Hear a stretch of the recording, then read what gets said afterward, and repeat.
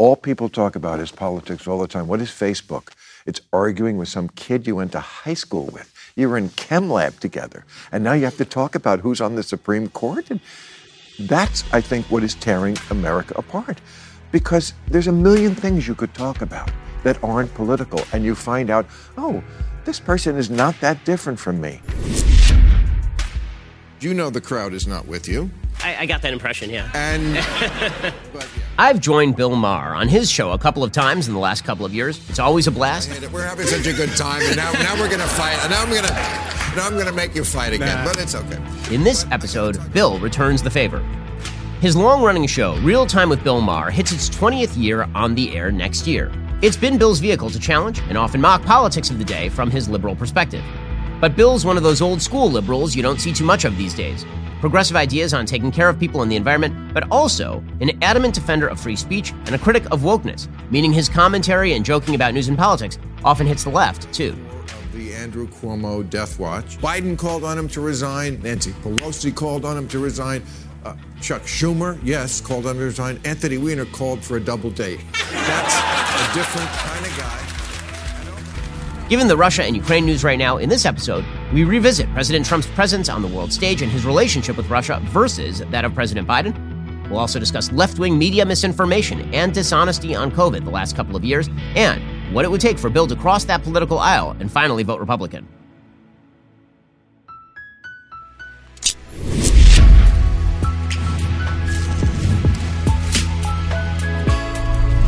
Hey and welcome. This is the Ben Shapiro Show Sunday Special. This show is sponsored by ExpressVPN. I talk about them every single show. Why haven't you gotten a VPN yet? Get ExpressVPN right now at expressvpn.com/Ben. Speaking of which, what do big tech and big government have in common? They both want to silence any dissenting voices.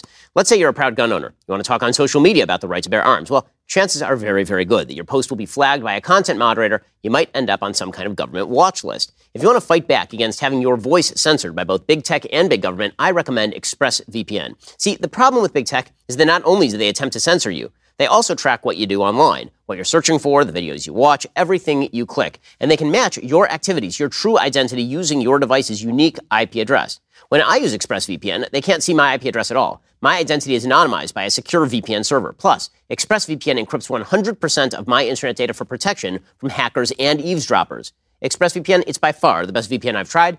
You don't have to take my word for it, by the way. It's rated #1 by Business Insider and countless other tech publications. What I love most about ExpressVPN, it's super easy to use. The app has one button, you tap it, you're protected, you're done. It's that simple. So, stop letting big tech and big government censor and track you. Defend your right to protect yourself at expressvpn.com/Ben. That's expressvpn.com/Ben. Get 3 months for free. Visit expressvpn.com/Ben to learn more.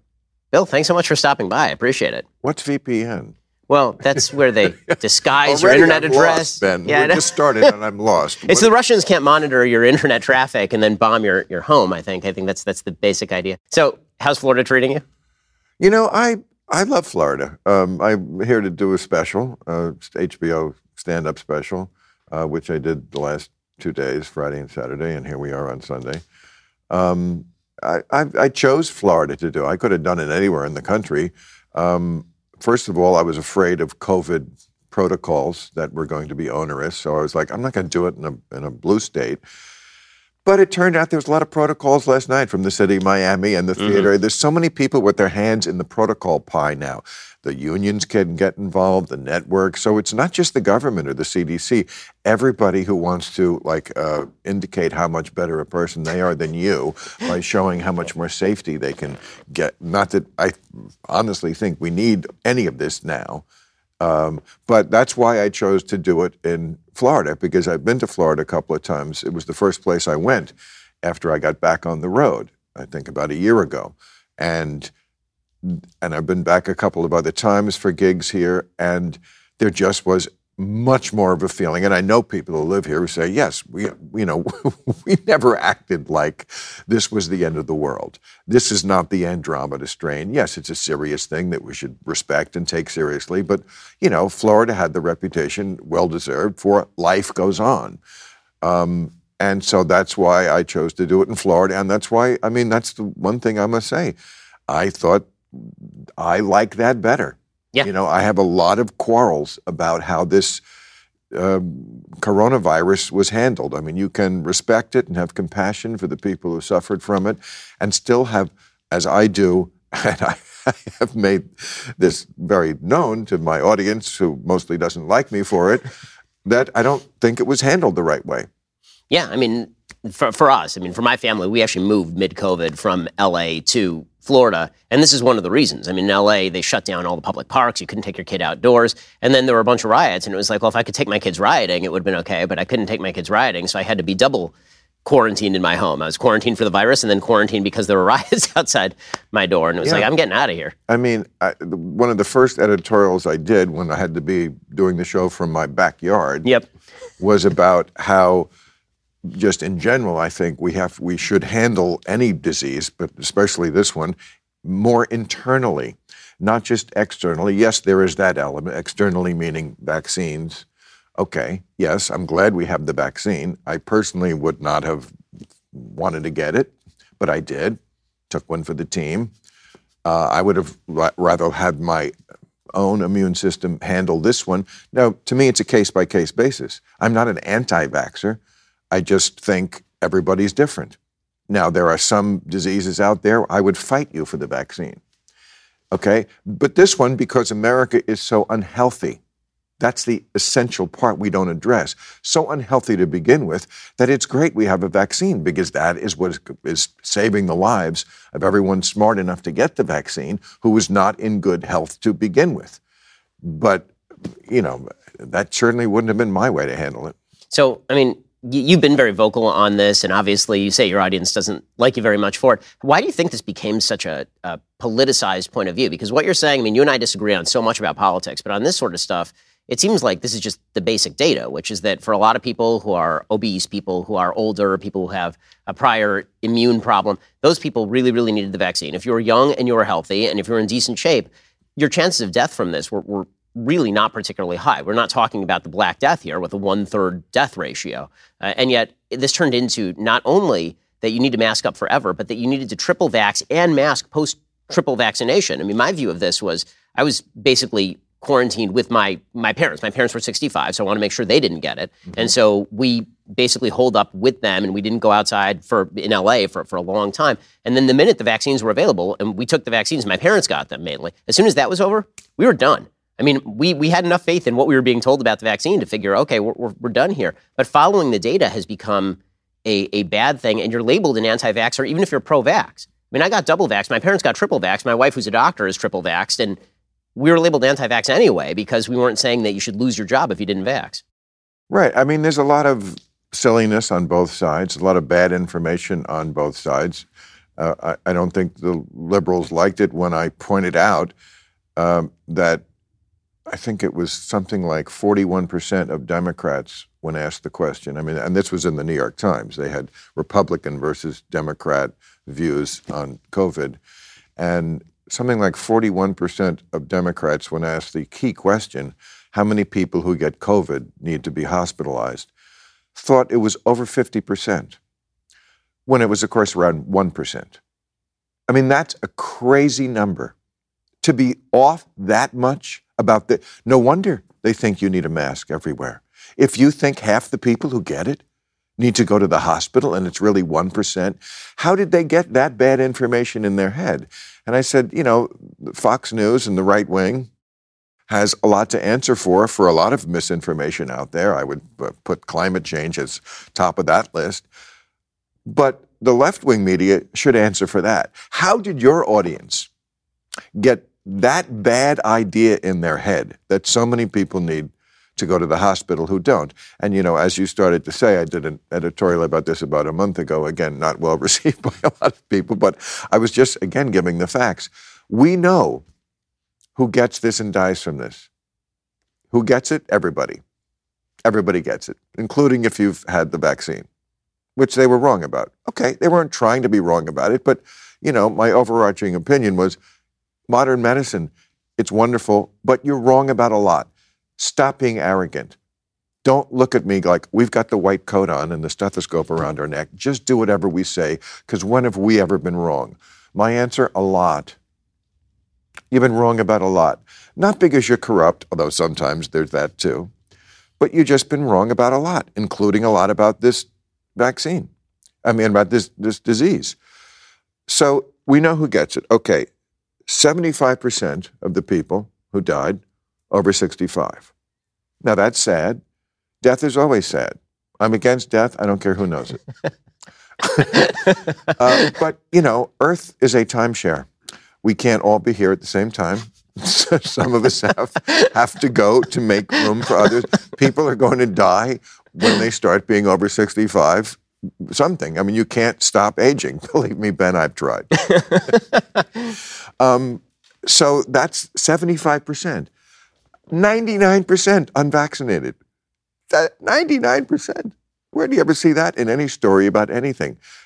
And of course, 78% of the people who died or are hospitalized were obese.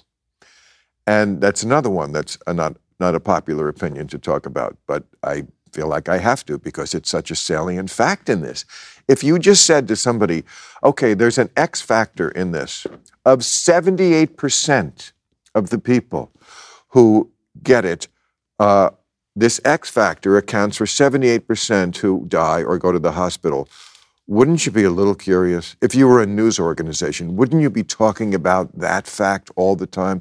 And yet we're at such a crazy place with obesity. It is the ultimate third rail in discourse. I'm talking about everything you could possibly talk about.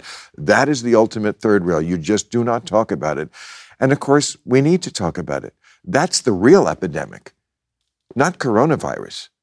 That's going to become, as it has now, I think, become a much more mild disease. And it's going to be with us forever, as all viruses are. It's not going to disappear, I don't think. But the real epidemic is obesity, and that we don't talk about. I wonder why you think that is, just out of curiosity, why you think that everybody's scared to talk about it. I have a theory, but I want to hear yours. Let's hear yours first. Okay, sure. So, my basic theory is that as a society, we've really cracked down very hard on the idea that people have any sort of control over their lives. And whenever you imply that somebody has control over their life and they have a problem and that maybe they can avoid that problem, they get very, very angry at you. And obesity is a great example of this because the vast majority of people who are obese are people who probably should be eating less and creating caloric deficit. You silver-tongued it beautifully, Ben. I was just going to say they love to stuff their face, but it's really the same idea, isn't it? Yes, but we are in a different place with it than we were even 5 years ago. 5 years ago, it at least was thought to be a good thing to try to lose weight, right? Now, that's what they shame. Adele. Right. Famously lost weight, and they shamed her for that. That's through the looking glass. When you're the bad person because you lost weight, and it's just seen as a different way of living. There's no judgment to it. And look, I don't believe in shaming. I'm not fat shaming. I'm fat splaining. I'm splaining that, beauty is in the eye of the beholder, absolutely. But science is not. Science is not. And those facts are unforgiving when you look at the number of people who died. And you didn't even have to be that much overweight to have a much worse outcome, having to go to the hospital, having to get ventilated. I think 40% of the people who died had diabetes. And again, even take COVID out of the picture. Yep. I was talking about this before COVID and got lambasted by James Corden and other people who attacked me. Oh, Bill, you're such a bad person. I'm not shaming people. I'm just saying we were never going to solve the healthcare crisis in this country until we get our arms around this thing. And we're not allowed to talk about it, or else you're a bad person. And anyone who doesn't, I'm sorry, you have blood on your hands. Anyone in the media who doesn't talk about this because you're so afraid of the reaction, you have blood on your hands because you're not doing these people a favor. You're not doing people a favor. Like I always say, ever see a fat 90-year-old? Never. Shouldn't that tell you something? You're either going to die fast from COVID, especially if you're not vaccinated from this, or slowly. And also, it's going to bring down, as it was before this, the economy of the country. Because, when we were debating health care in this country for years, and Obamacare and on after, it was always about, we would look at the charts, we would see how much healthcare spending is going up, and people would say, we can't do it. We can't just not do anything, right? Whether you thought Obamacare was a good idea or some other program, we need some program to deal with this. But never part of that program was, let's ask the people to participate in their own health. I think this is what you were getting at. Yep. We don't ask people you have to participate. It can't all just be, the government can't solve this on their own. Vaccines can't solve this on their own. You have to do it. I said at one point, it's not between you and the government, it's between you and the waitress. Yeah, I mean, this is one of the areas where it's sort of fascinating. The way that we've treated in public policy vaccines with, for example, vax mandates. You must get the vax or you will lose your job. And at the same time, if I so much as say to you that you might need to lose 10 pounds, this is the great sin. Like, I don't see how you can hold both of those ideas in your head at the same time. Right. And look, we all do something. Again, not shaming. I drank too much for years. But when someone would say to me, maybe you should scale that back a little, I didn't say, how dare you? You're drink shaming me. It's just an alternative lifestyle. What are you talking about? I'm just as wonderful and perfect the way No, I would say, yeah, you know what? You're right. And then I wouldn't do it, but I would at least see the point. I wasn't offended by that. I was like, yeah, you're right. I drink probably too Irishly, and I shouldn't. But boy, you're just the bad guy if you say that about food. So in a second, I want to ask you about how that kind of ties into broader issues of identity politics. But first, since we're talking about your imminent death, let's talk about life insurance. If somebody relies on your financial support, whether it's a child, an aging parent, even a business partner, you need life insurance. Typically, life insurance gets more expensive as you age, so you should really get it sooner rather than later because every single minute that passes, you are getting older, which means you're getting more expensive to insure. This is why there's Policy Genius. Policy Genius is your one-stop shop to find and buy the insurance you need. Simply head on over to PolicyGenius.com, answer a few questions about yourself. In minutes, you can work out how much life insurance coverage you need and compare personalized quotes to find your best price. You could save 50% or more on life insurance by comparing quotes with Policy Genius. The team of licensed experts at Policy Genius will help you understand your options and apply for the policy you choose. The Policy Genius team works for you, not the insurance companies. You can trust them to offer unbiased help and advocate for you every step until you are covered. And Policy Genius doesn't add on extra fees. They don't sell your information to third parties. If you're still not convinced, you can check out their thousands of 5-star reviews across Google and Trustpilot. Since 2014, Policy Genius has helped over 30 million people shop for insurance and placed $120 billion in coverage. So head on over to PolicyGenius.com today. Get your free life insurance quotes. See how much you could save. Boy, you are the king of blends. I work hard at it, That is a segue, my brother. That's why they pay me the big bucks around here. I see. Yeah. Beautiful. So let's talk about identity politics. So one of the things I think that we're speaking about here is the attempt to turn everything into an identity. And so if you are, Adele is bad because she shed her identity as an overweight singer for a new identity as just a singer who's not overweight. And there's this feeling about nearly everything in American life. Everything can be boiled down to an issue of identity.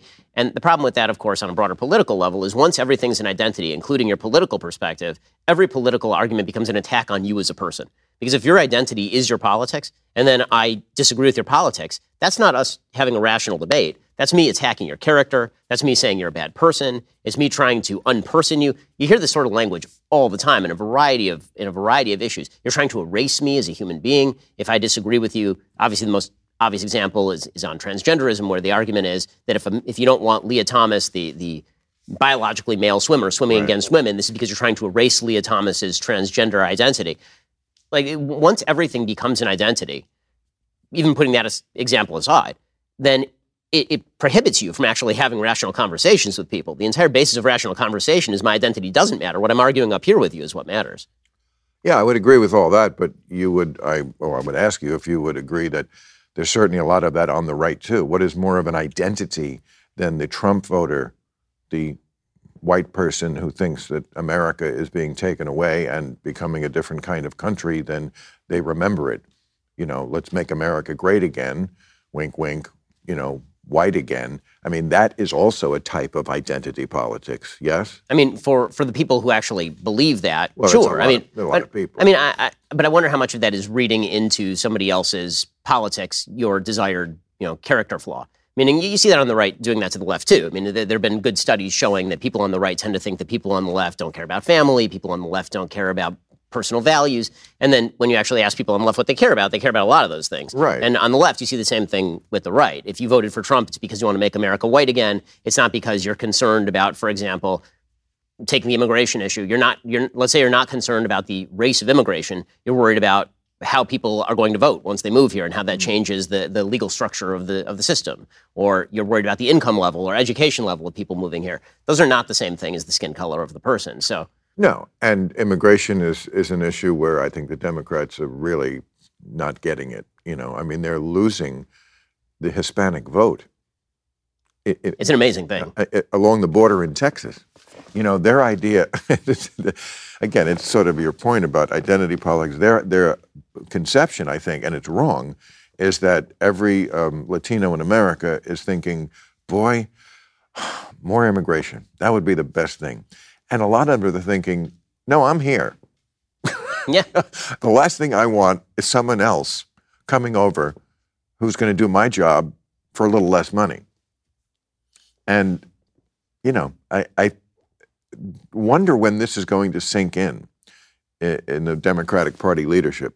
I think it's going to be very difficult for them because I think that there was a sort of math that was done in the early part of the 20th century with people like Roy Teixeira writing about this, talking about how there was this new emerging Democratic majority. It was going to be a majority-minority coalition. As the demographics of the country changed and became less white, inevitably these minority groups would continue to vote at the same rates that they were voting for Democrats. So if you get more Hispanics, you get more black voters, you get more Asian voters, inevitably this would be sort of the new rising wave. And Obama really did model that in 2012. He had a very diverse coalition combined with college-educated white liberals. And so they thought this was going to be the formula here on out, and that was always going to be the formula. And it turns out the guy who wrote that piece, he came out recently and he said, yeah, I got that completely wrong. It's just not true because the Hispanic vote, it turns out, is malleable. A lot of people who are Hispanic identify as white Hispanic, right? A lot of people who are Hispanic don't think of themselves primarily in terms of a certain racial identity that dictates politics.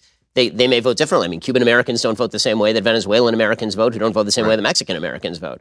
The question is whether they're so tied into this sort of intersectional coalition where everybody is described based on their race, as opposed to a broad platform that anybody can ascribe to no matter what, that they can't get out of that sort of mindset. And it feels like sort of, I think that's the disappointment of Biden in some ways.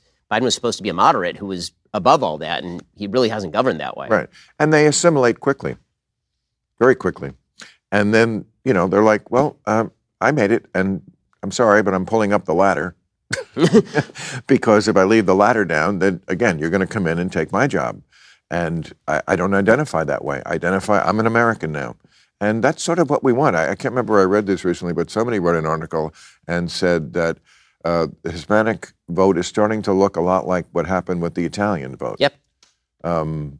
Or the Germans, or the Irish, or everybody except the Jews who just kept voting Democrat forever. Right. But yes. But didn't the Italian become much more of a Republican bloc? Mm-hmm. And, I mean, that could happen. And if the Democrats lose that, they're in a lot of trouble because that is a rising demographic as far as numbers. And if that number even becomes like 50-50, I mean, it's funny because it was only a few years ago that people were saying, oh, well, the Republicans are cooked. Right. Because look at the numbers. The whites are going down and the people of color. And of course, if the people of color are going up, but they're voting the wrong way, as far as the Democrats are concerned, then you're really in a lot of trouble as far as winning elections, which I assume is what they're still trying to do. Yeah, no, I mean, I think wokeness is such electoral poison for Democrats, not just because it's treating people as members of identity groups that they may not see as their chief signifier, but also because, to a certain extent, they're only appealing to certain identity groups. I think that there are a lot of Hispanics in America who looked at the platform of Black Lives Matter in 2020, which said, get rid of the cops don't need to be here, defund the police. And there are a lot of Hispanics who are saying, wait a second, I'm upwardly mobile economically, I'm socially mobile, I also may live in an area that has high crime. This does not seem like a good plan to me. And so moving in terms of this agenda and making this kind of tip of the spear, the argument for a lot of Hispanics that America is a deeply racist, unfixable place, that doesn't apply to a lot of people. It's an argument that really applies to a very narrow segment of the American population. No, I always say, let's live in the year we're living in. because sometimes when the people you're talking about, you think it was, 1960 or 1860, and it's like, yes, we have a very sorry history racially in this country, including a lot of stuff that's still going on right now. I mean, it's not like racism is extirpated here in America, but it is very different than it was, and we need to live in the present era, in the present time with the present conditions. But when you say woke, it's become, and I make fun of it too, because it's become an eye roll in many ways. If woke, I assume at a certain moment, and it wasn't that long ago before we didn't have the term. I only heard it, I don't know what it was, 3-4 years ago, 5 years ago at most, when we heard the term woke, and it was like alert to injustice. I'm like, okay, I'm down with that. I always have been. I hope people still understand that about me. But yes, it became sort of a byword for a lot of this goofy stuff. That's what I'm always railing against. That's why, like, they play me on Fox News now. Yeah, I mean, how do you feel about that? Because you went from the guy who was... I feel... Look, I haven't changed at all. My politics hasn't changed. They've changed. People say to me sometimes, have you changed? No. It's that 5 years ago, no one was talking about defunding the police. I never heard that phrase 5 years ago. That's not me changing. That's things changing. I'm reacting to it, as I've always been. Letting 3-year-olds decide what gender they are. This wasn't something 5 years ago. Free speech, used to be a left-wing thing that we were proud and owned, and now that seems to be under attack. So again, I think I've stayed the same.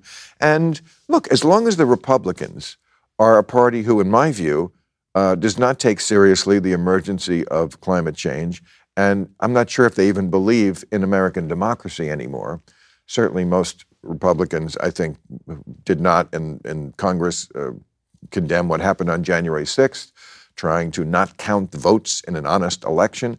As long as those two issues are what they are for Republicans, I don't think they're even savable. Whereas the Democrats, maybe I'm being a cockeyed optimist, but I still think they are savable. So let's get to those two issues in just 1 second. First, let's talk about your sleep quality. Helix Sleep. This is the mattress you need. They have a quiz that takes just 2 minutes to complete and matches your body type and sleep preferences to the perfect mattress for you. Why would you buy a mattress made for somebody else? You really shouldn't. It's a dumb idea. With Helix, you're getting a mattress you know will be perfect for the way you sleep. Everybody is unique. Helix knows that. They have several different mattress models to choose from. They've got soft, medium, and firm mattresses. Mattresses great for cooling you down if you sleep hot. Even a Helix Plus mattress for plus-size folks. I love my Helix Sleep mattress. It was made just for me, made just for my wife. We actually were able to tailor the mattress so that there are different settings on each side of the bed. If you're looking for a mattress, you take the quiz, you order the mattress you're matched to, the mattress comes right to your door shipped for free. You don't ever need to go to a mattress store again. Helix is awesome, but you don't need to take my word for it. Helix was awarded the #1 best overall mattress pick of 2020 by both GQ and Wired magazine. So head on over to helixsleep.com/Ben. Take that 2-minute sleep quiz. They will match you to a customized mattress that will give you the best sleep of your life. They have a 10-year warranty. You get to try it out for 100 nights risk-free. They'll even pick it up for you if you don't love it, but you will. Helix is offering up to $200 off all mattress orders and 2 free pillows for our listeners at helixsleep.com/Ben. Boy, do I need that. Sleep quality. Yeah, exactly. Would you send one to my house tomorrow? 100%. I had a terrible time sleeping. I absolutely will. It's personalized just for you. 2-minute sleep quiz. Yeah, we'll make the magic happen for you. Ben, I love you. Thank you. So let's talk about those two issues because I know there are a lot of people in my audience who are thinking, okay, so if we just solve those two issues, then maybe Bill Maher votes Republican for the first time. Have you ever voted Republican? Absolutely. I voted for Bob Dole in '96. Mm-hmm. Now, I admit that was a sentimental vote. Because, I didn't think I ever told you this. My parents, both World War II veterans, met in World War II. My mother was a nurse. I think he was the last one from the World War II era, and he was going to lose. So it's an easy vote, isn't it? So that's the other thing about voting in California. It wasn't like if he won. It's so different than where the Republican Party is now. It's not like if he won, he was a crazy person who was, going to start not counting the votes or do the crazy things that Trump did when he was president or, not concede elections or something. He was just, he was a Kansas conservative.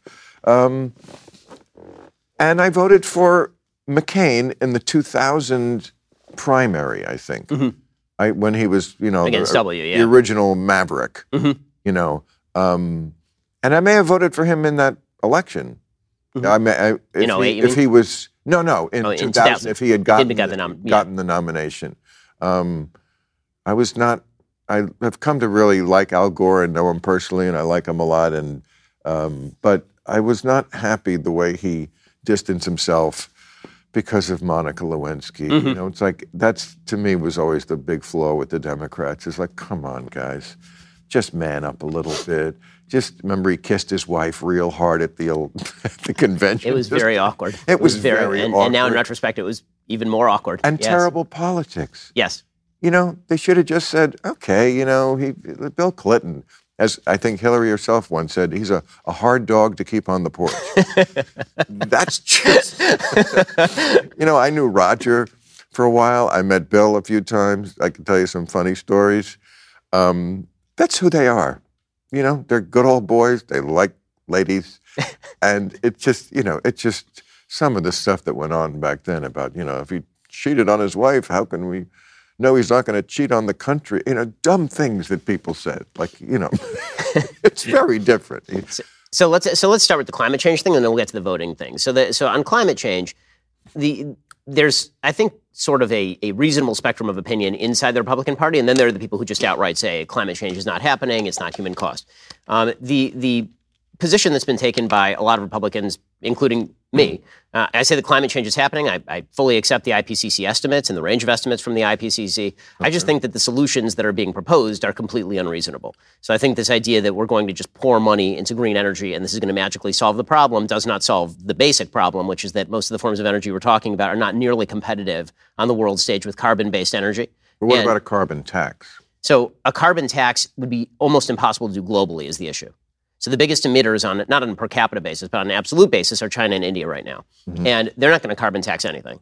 Right? We still have a global competition with China and India in terms of foreign policy and allowing them to pollute up the wazoo while we sacrifice our own energy ambitions. That seems like a bad recipe for Europe right now, for example, with regard to Russia, which means that if you're actually going to do something, what I've talked about before is doing things like building seawalls, exploring geoengineering. Adapting. Because humans are great at adapting, and we suck at actually preventing. We're very good at adapting, suck at preventing. Does adapting include like going to Mars, like Elon Musk? That's not like top of the agenda. I think that seawalls are better. But sure, I like space travel as much as the next guy. But I don't think Mars. I am a big fan. I'm not going to spend lots of money on it. But this isn't like top of my proposal list. Okay, I'm a big Elon Musk fan. But Mars, come on, if it gets that bad. I'm sure I won't be around for this, but Mars, please. There's no air. Do I get to be there by myself? Am I bothered off it? There's no air. Yeah, no, there's some problems. It's 200 below zero. There are sandstorms that last for months at a time. No matter how bad we screwed the Earth, it couldn't be worse than that. It just there are fewer people. The company isn't is that as bad. Good? It depends where you're living. The restaurants, there's no atmosphere. That's true. Either on the planet or in the restaurant. Yeah. It's just. But this adapter, and it's funny you say that because I was having dinner with a friend of mine, just a regular liberal person, not a crazy person, left or right, but generally a liberal person, lives in Los Angeles. Mm-hmm. And I heard him say exactly what you said. I thought, oh, that's interesting that he's where you are. He said, we're not going to do anything about this. Let's be honest. We're going to have to start just adapting. I still think we should try a little harder for a little while more to do something about it. And, you don't think if we led the way at some point that would have some influence on other countries? Do you think China and India would just say, okay, forget it. We're just going to hold hands like Thelma and Louise and drive off the direct. China would. I think China would immediately take advantage of our sacrifice on the economic front in order to gain more power. The reason I say this is because this is precisely what you're seeing from Russia, right? Europe has gone way more in a green direction than the United States has, and they're still basically powering their economy with Russian natural gas and oil. 50% of Germany's natural gas and oil were coming from Russia. And so the minute that Russia invades Ukraine, all of a sudden the prices double in these places. And it turns out all these investments in green energy were making them dependent on one of the world's most aggressive powers. Like there are real unintended consequences to listening to Greta Thunberg when you make policy.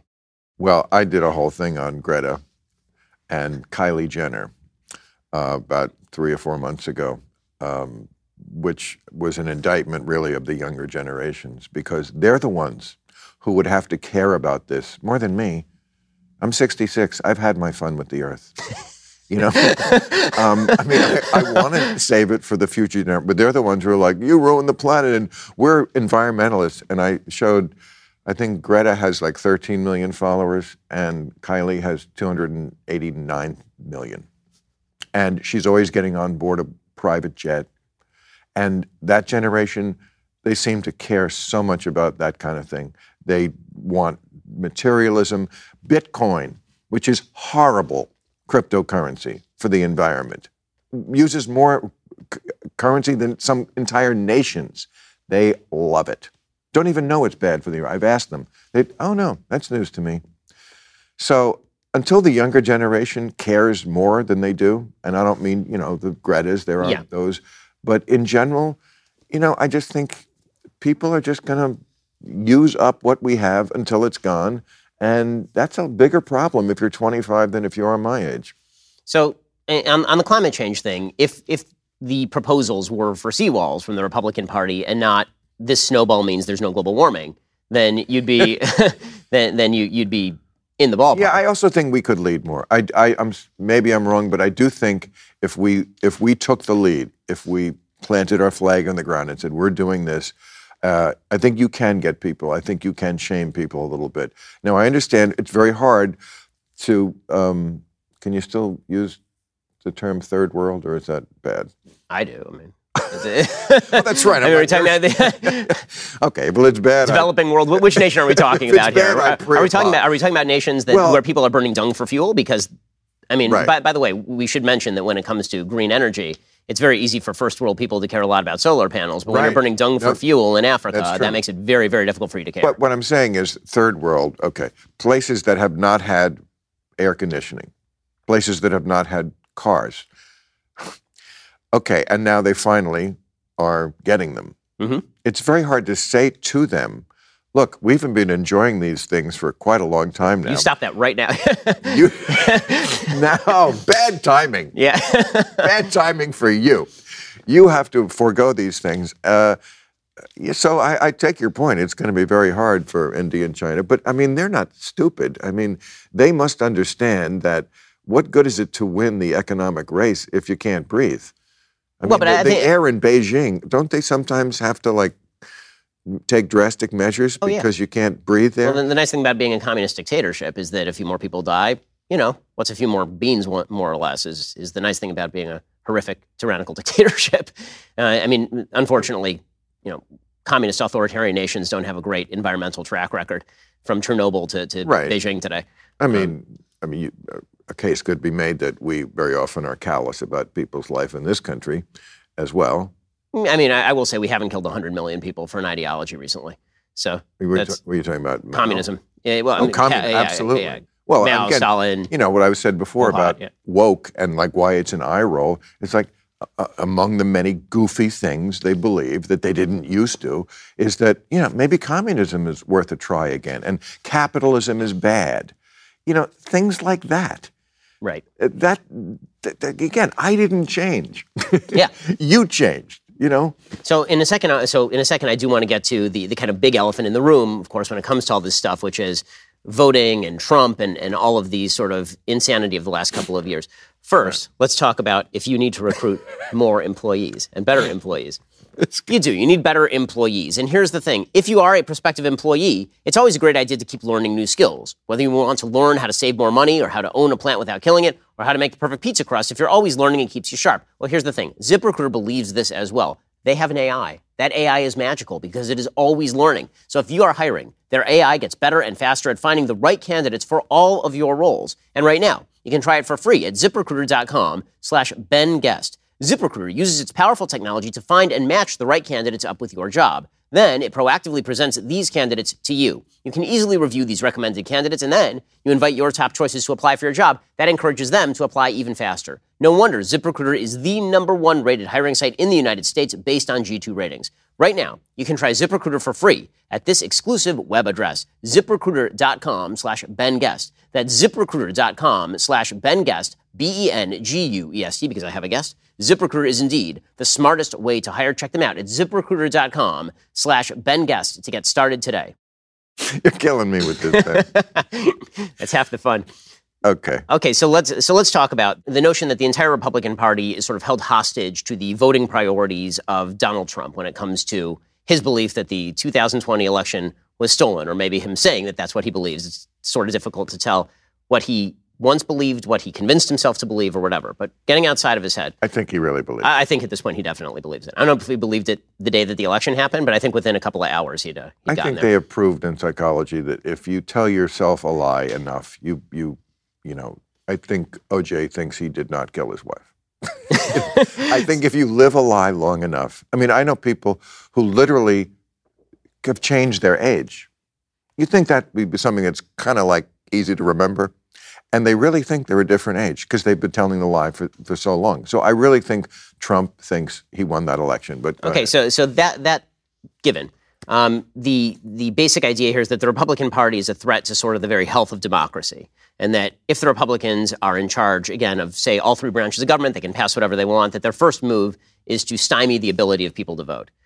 It seems to me that regardless of what Trump says or what he does, and I've been very vocal about the fact that the election was not stolen in 2020. I know you have. That the vote was as legit as any other vote. I know. And so I don't buy that. With all of that said, the evidence of widespread voter suppression that has been alleged by, for example, Stacey Abrams in Georgia does not exist in the same way that the voter fraud evidence that Donald Trump suggests is widespread does not exist. In fact, there's probably better evidence of mild voter fraud in particular areas than there is of voter suppression. You really can't name a person in the United States who said, I desperately wanted to vote, and I was legally able to vote, and now I can't vote. And so the idea that Republicans are going to step in and just quash people's ability to vote, and this ends democracy, I find that difficult to believe. I'm not going to argue with you a lot about that. It is a little bit overblown, that issue. I do think that the Republicans do want to suppress votes. I think when the Supreme Court gutted the Voting Rights Act, I think that was not a good move because I think they were naive, that such a thing was not necessary anymore. But I think they have studied this and found that at the end of the day, it doesn't really make that much of a difference. The people who want to vote are going to vote. Now, we shouldn't make it harder for them. There shouldn't be long lines in black neighborhoods and no lines in white neighborhoods. Sure. There shouldn't be like one drop box in all of Houston County or something for 2 million people. I mean, drop boxes are typically not the way people vote until the last 5 minutes, There are right? a lot of examples of chicanery that you must admit should not be going on. I mean, to me, the greatest form of chicanery is what we see in California with ballot harvesting. If I'm looking at something that I think is really corrupt, ballot harvesting is the practice where parties can go door to door and pick up ballots from particular doors. And so if you have a really well-funded Republican machine, then you go to all of the Republican houses, you pick up their ballots. That seems like a real possibility of either voter fraud or intimidation. That's more dangerous to me than some drop boxes get taken away. I mean, that's. But this is not even where we have the major contention, or even such a thing as voter ID. They've done surveys on this, and most people are okay. By the way, with even getting a voter ID. Even gerrymandering, which everybody's all up and hot and bothered about. I mean, it happens when Republicans are in charge and when Democrats are in charge, and it doesn't seem to have all that much of an impact on a broad national scale in terms of the allocation of the vote. Gerrymandering is horrible because what it does is that it just encourages the extremes of either party. I mean, I don't disagree with that. I just don't think that if we had fair districts, people would have to come to the middle. And that's what would, I think, more than anything else, save this country, because we're breaking down into this country where the only people who get elected are the far extremes of either party. And of course, you can't legislate, you can't come together, you can't compromise when you have those two kind of factions in the Congress. But my worry more about what we're talking about is what Trump is doing now, which is trying to, behind the scenes, put people in place so that in the next election, when he tries to do what he did in the last one, it works. When he calls up, as he did, and why he wasn't impeached for this, I don't know. When he calls up Brad Raffensperger, the Secretary of State of Georgia. Georgia, correct, and says, can you find me 11,000 votes? The next time he'll have somebody who will say, yes, I can. In fact, I can find 12,000. How about that? That's what I'm worried about. It's what Stalin said. It doesn't matter who votes. It matters who counts the votes. That's where they're heading. So if that were to happen, obviously, that would be a crime. And if people were to be falsifying you don't think that's going on right now? You don't think that's what Trump is trying to do? Put his stooges, his loyalists in places where there were Brad Raffenspergers before. Everybody who's run in a primary with the platform that they wish to do that has lost. And so my great worry about the platform for I'm going to be throwing out votes, for example, like if you're running for state election official in I'm not sure about particular that. counties in Arizona. If you're running on the platform, then I'm going to be able to throw out ballots that I just don't like, or I'm going to send electors. Well, alternative slates of electors have to be selected by the state legislature. I mean, I've seen no evidence that their state legislature. They're changing the law sometimes, where it's not the state legislature who gets to make that call. Well, this is why they need to reform the Electoral Count Act, right, at the federal level. Okay. I mean, that needs to be radically revised. And where's the Republican Party on that? I mean, they have enough support to do that in the Senate. It's been Chuck Schumer who doesn't want to do that because he's been holding it up based on him wanting to do a broader voting bill. And he said that this is like... That's always the Democrats. They can never just take good, right? No, Romney, Collins, even McConnell's on board for the Electoral Count Act revision. Like, everybody's on board for that one. And if they had just broken that thing up into 90 pieces, right? They'd passed half of them easily. It's just crazy. Yep. It is complete insanity. Yeah. So, with sort of all of this said, and I think that you're right that it feels like the country is separating right now in some pretty extreme ways. It seems like, to me, that's a problem, but it could be partially a solution. The reason I say it could be partially a solution, as a member of the great sort, as somebody who moved from a blue state, as a person who votes conservative to a red state, and Florida is growing increasingly red, and California is growing increasingly blue. As that happens, it seems like to me, the hope for the country is not that we start electing moderates at the national level who start coming together and doing things. It seems like the hope is that everybody sort of says, if we're going to stick around in the same country, it's got to be weapons down. In other words, the federal government needs to let California be California, needs to let Florida be Florida, and needs to get the hell out of the way, because otherwise it's going to be a bare majority of red people cramming down their views on the 49% of blue, or vice versa. So either we go back to a much more strong federalist system in which all of the localities that are now much more sorted politically sort of govern how they want to, and then we all share a couple of things like national defense and roads, or we're going to just get this kind of rock'em sock'em robots till the end of time. I don't think it's going to get better.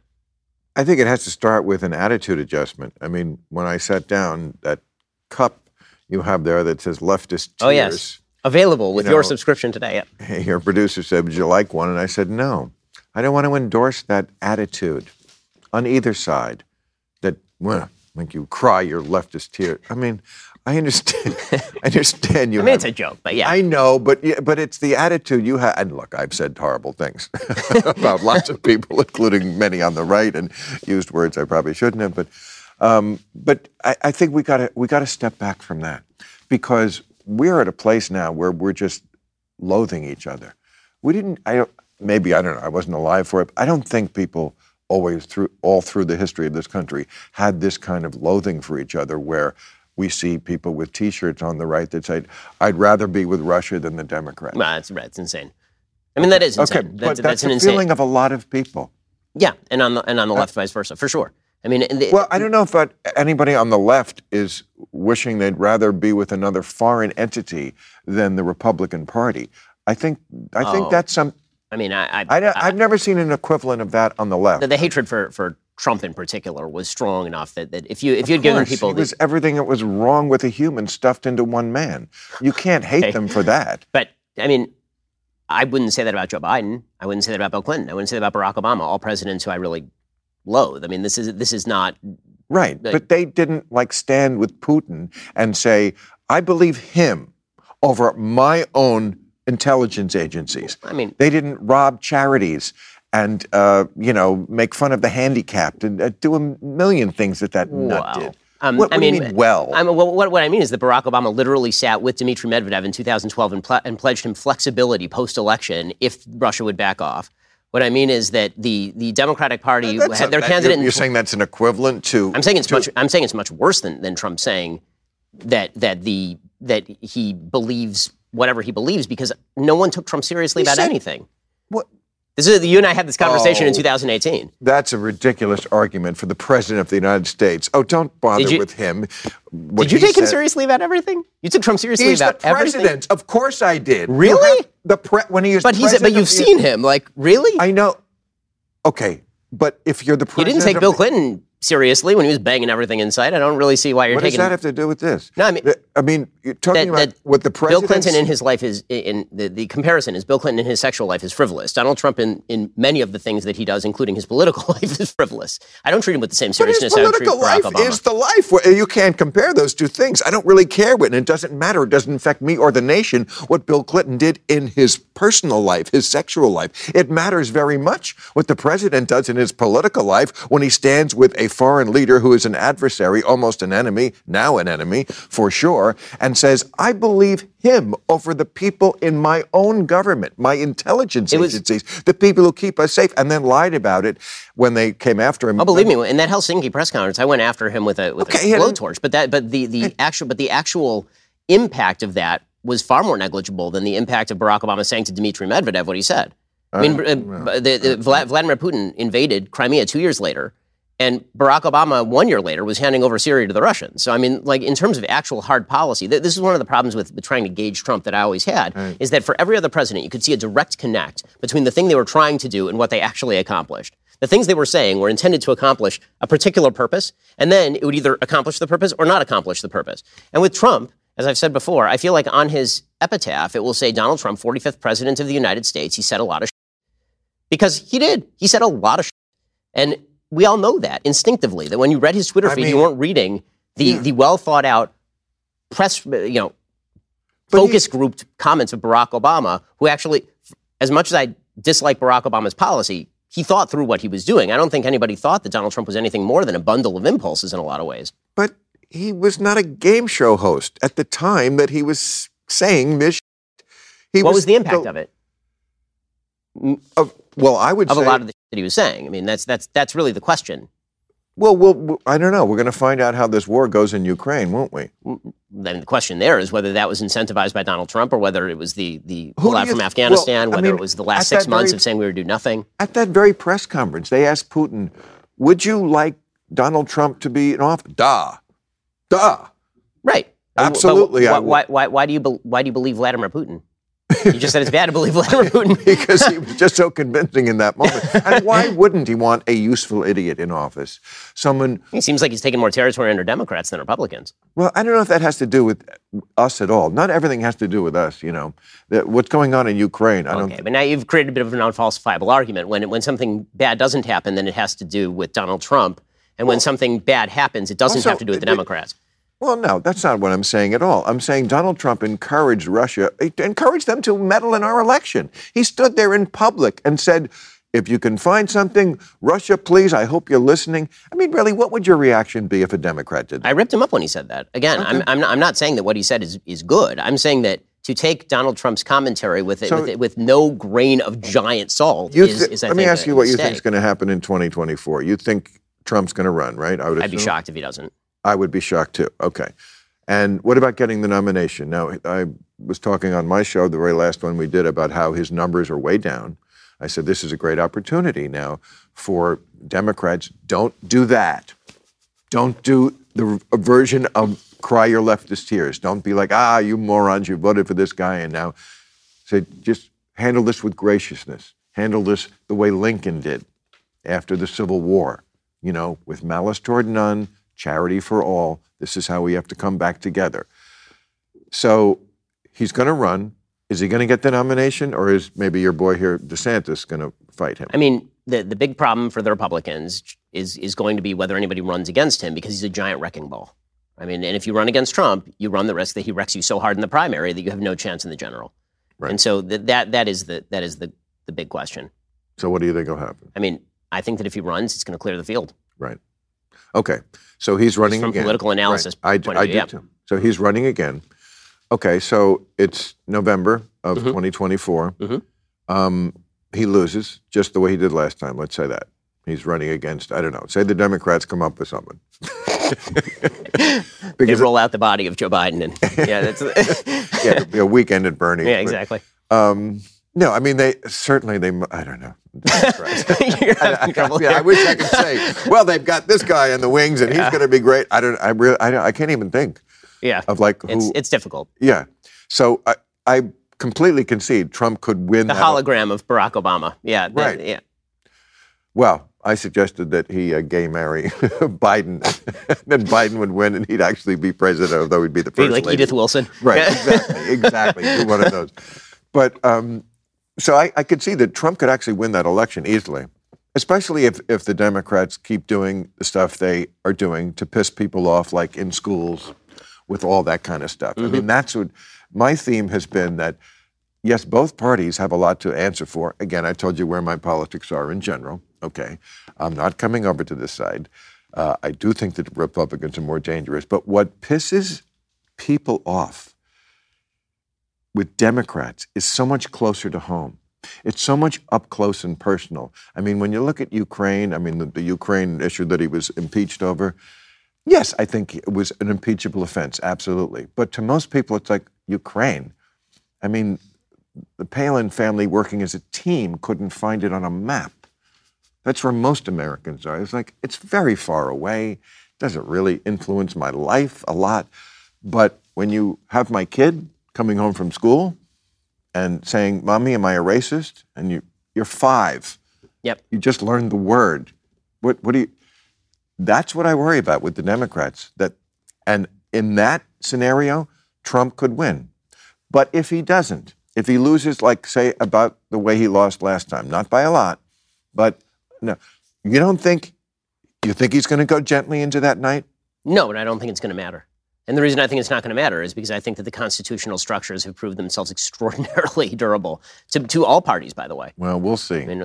We could make a small bet. We can. I mean, you're a wealthy man. Sure, let's do it. So what is the bet, and what are we betting on? 1 million pesos. No, I'm not crazy. 1 million rubles. It is worth $1 right now. Yeah. Right.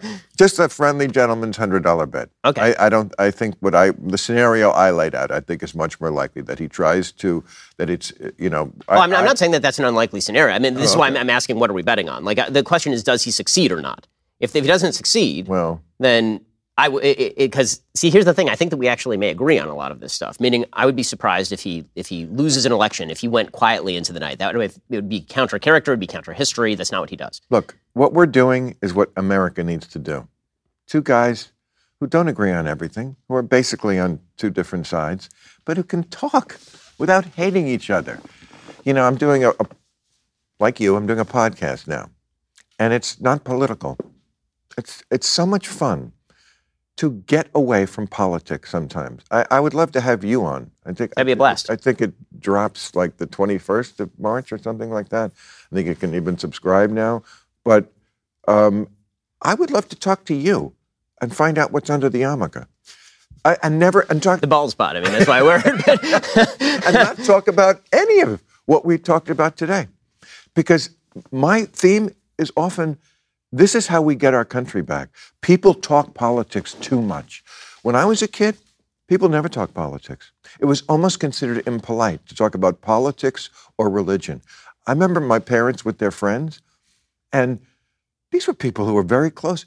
They never talked. I think sometimes they didn't even know what religion they were. They were like, I think they're Episcopalian. We don't.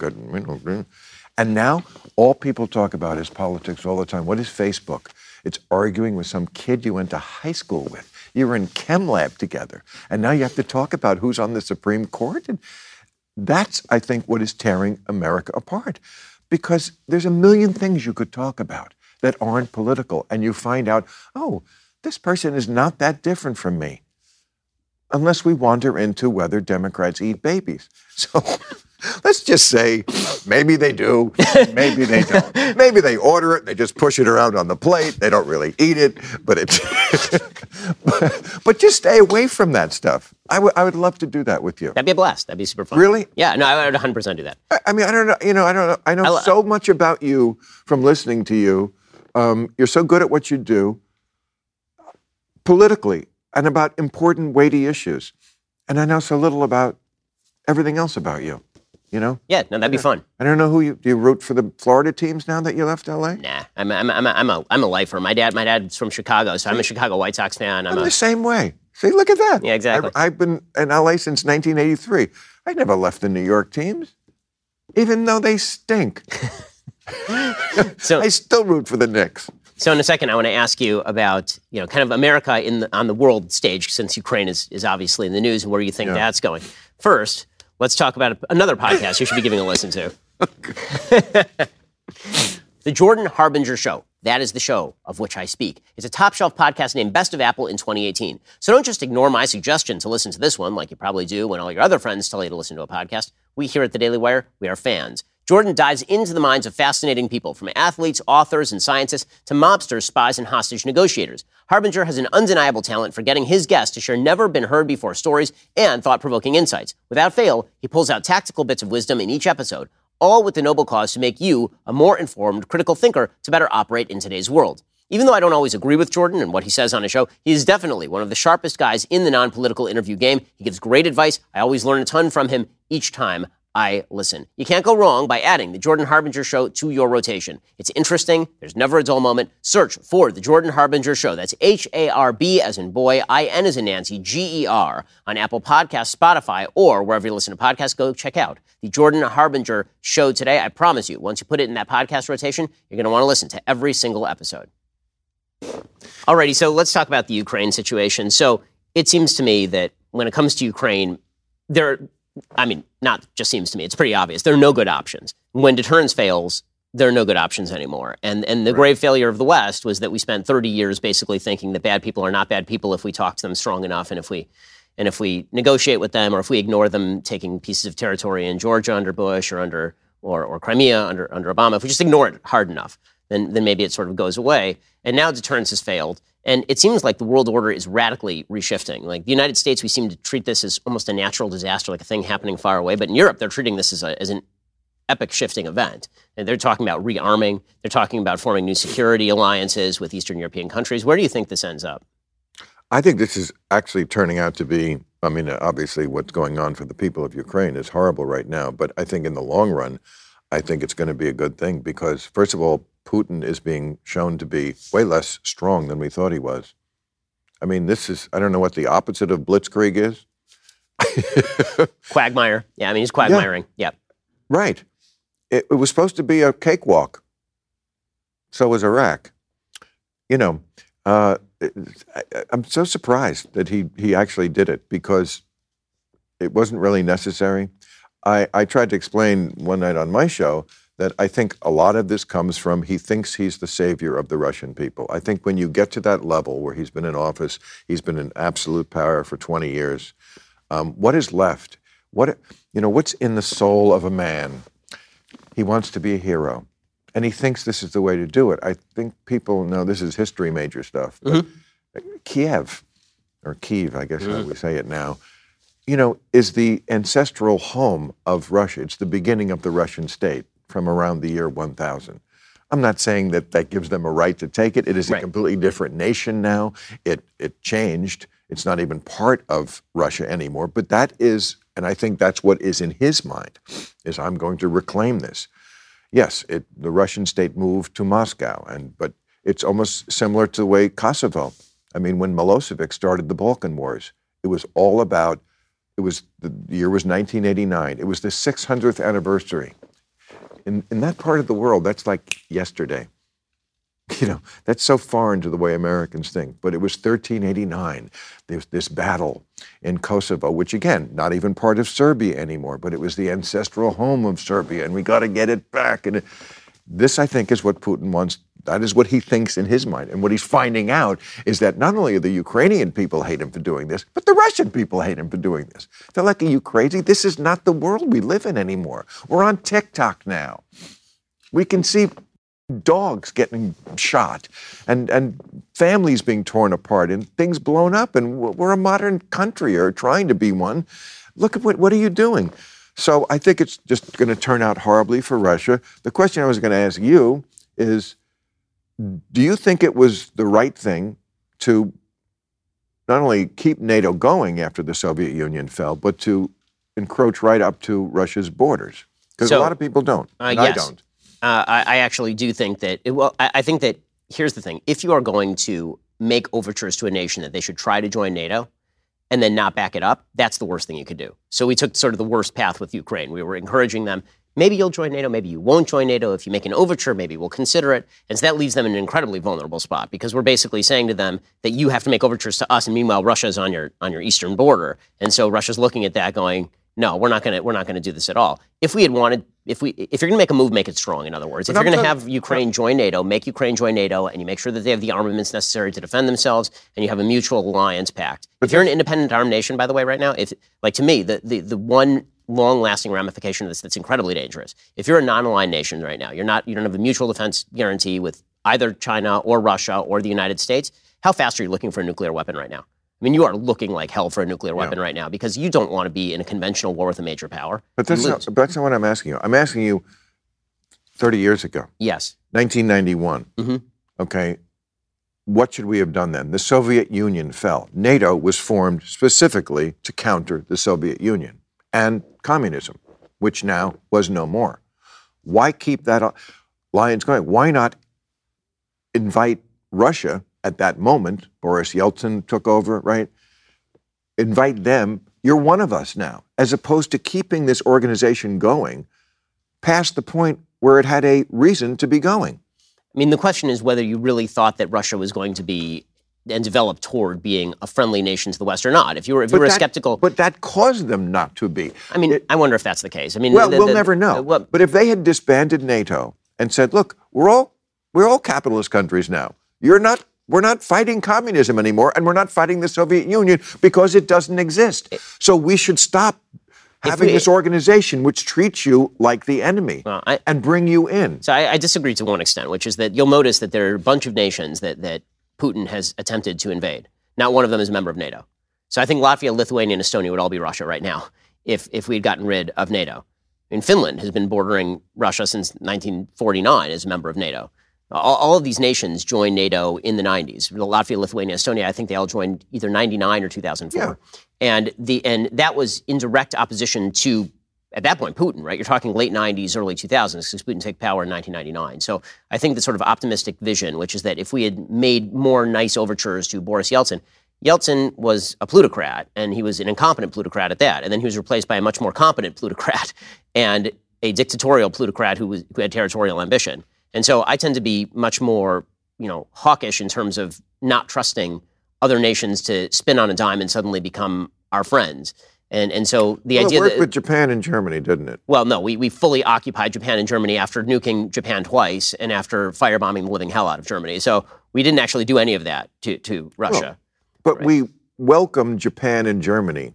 We occupied them and forcibly deposed their emperor. Of course, right after the war, we had to. I mean, we still have troops there right now. I mean, we have troops in Okinawa. Them there. Yes, but for decades. They want them there. And they're on our side. They're not occupying them. They're not treating Germany and Japan as an enemy. We treat them as an ally. What I'm saying is we forcibly turned them into an ally. I mean, we literally had American troops. We still have American bases in Germany. We have no American bases in Russia. Meaning the idea that we were going to take we have bases in Germany to fight Russia, to fight the Soviet Union, which doesn't exist anymore. Yes, but in the aftermath of we fully toppled the regime. And then we proceeded to occupy and help reconstitute the government in that regime. We had to occupy them right after the war. I'm not making the argument against occupation in Germany or Japan. Okay, the point I'm making is we occupied them until they were able to stand on their own feet, and then we left. The bases there were for them because they were our allies now. Well, I mean, we needed to keep the bases there also in order to encourage Japan, for example, not to go after nuclear weapons. The idea is we'll defend you so you don't have to defend yourself. We don't want you rearming militarily. Right? We built an entire European Union and EC we also made in order to keep Germany down. Right? We also made the emperor go on the radio and admit he wasn't a god. Right. So I mean, there's try to make that speak. There's a really good book by a woman whose name escapes me right now. It's called Secondhand Time, won the Nobel Prize a few years back, and it was an oral history of Russians talking about the Soviet Union post-Russia. So it's just her interviewing a bunch of people who are standing around in 2000 talking about what the Soviet Union was like. And there's one particular interview that's really striking where she's talking to an old Soviet who had been imprisoned, tortured in Lubyanka by the KGB, who'd had friends and family members shot by the KGB, and ended up, or the GRB at the time, and ended up, GRU at the time, and ended up in World War II seeing a person who'd tortured him. And the person looked at him and said, we're both Russian. And he says, I don't understand the world I'm living in. My kids want Levi's and they want radios. Why can't we have that Russian greatness back?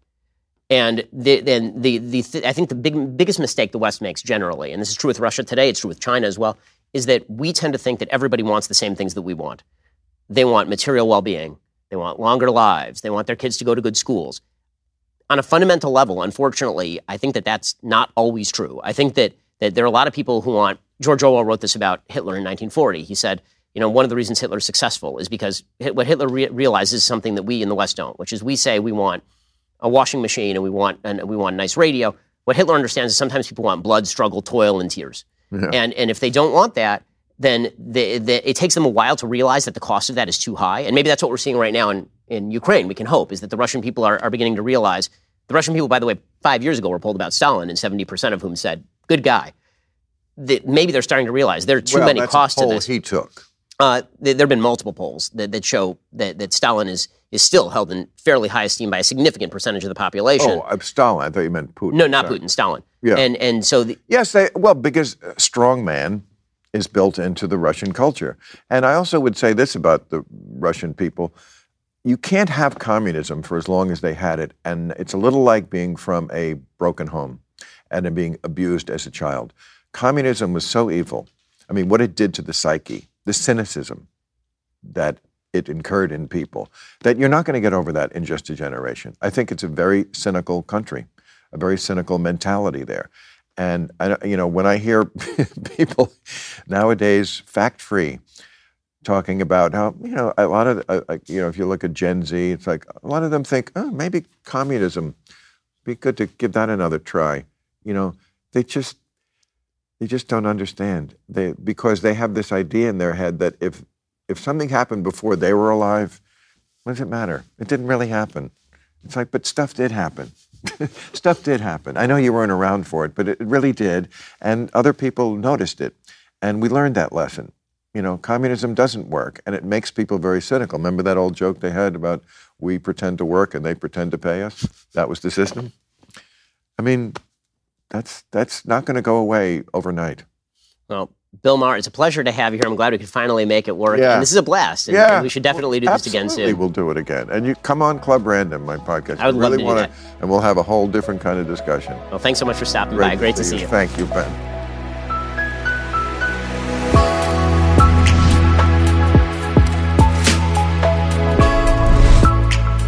The Ben Shapiro Show Sunday Special is produced by Mathis Glover.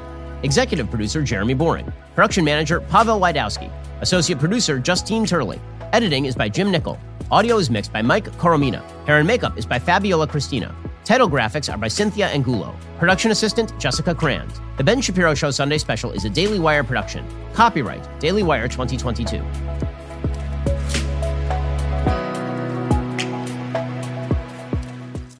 We'll get to more on this in just 1 second. First, Pure Talk believes in American values, and that free should mean, like free. So when you switch to Pure Talk today, you'll get a free Samsung 5G smartphone. There's no foreign line requirement, no activation fee, just a free Samsung that's built to last with a rugged screen, quick charging battery, and top-tier data security. Qualifying plans start at just $35 a month for unlimited talk, text, 15 gigs of data, and a mobile hotspot. Pure Talk gives you phenomenal coverage on America's most dependable 5G network. It's the same coverage you know and love, but for half the price of the other guys. The average family saves almost $1,000 a year. So I challenge you to choose a company that actually doesn't hate your guts and shares your values. Let Pure Talk's expert U.S. customer service team help you make the switch today. Go to puretalk.com/Shapiro to claim your eligibility for your free brand new Samsung 5G smartphone and start saving on wireless today. Again, go to puretalk.com/Shapiro to switch to my cell phone company. I've been using them for years. They're fantastic. You'll love them as well. Go to puretalk.com/Shapiro and claim your eligibility on that free brand new Samsung 5G smartphone. Start saving.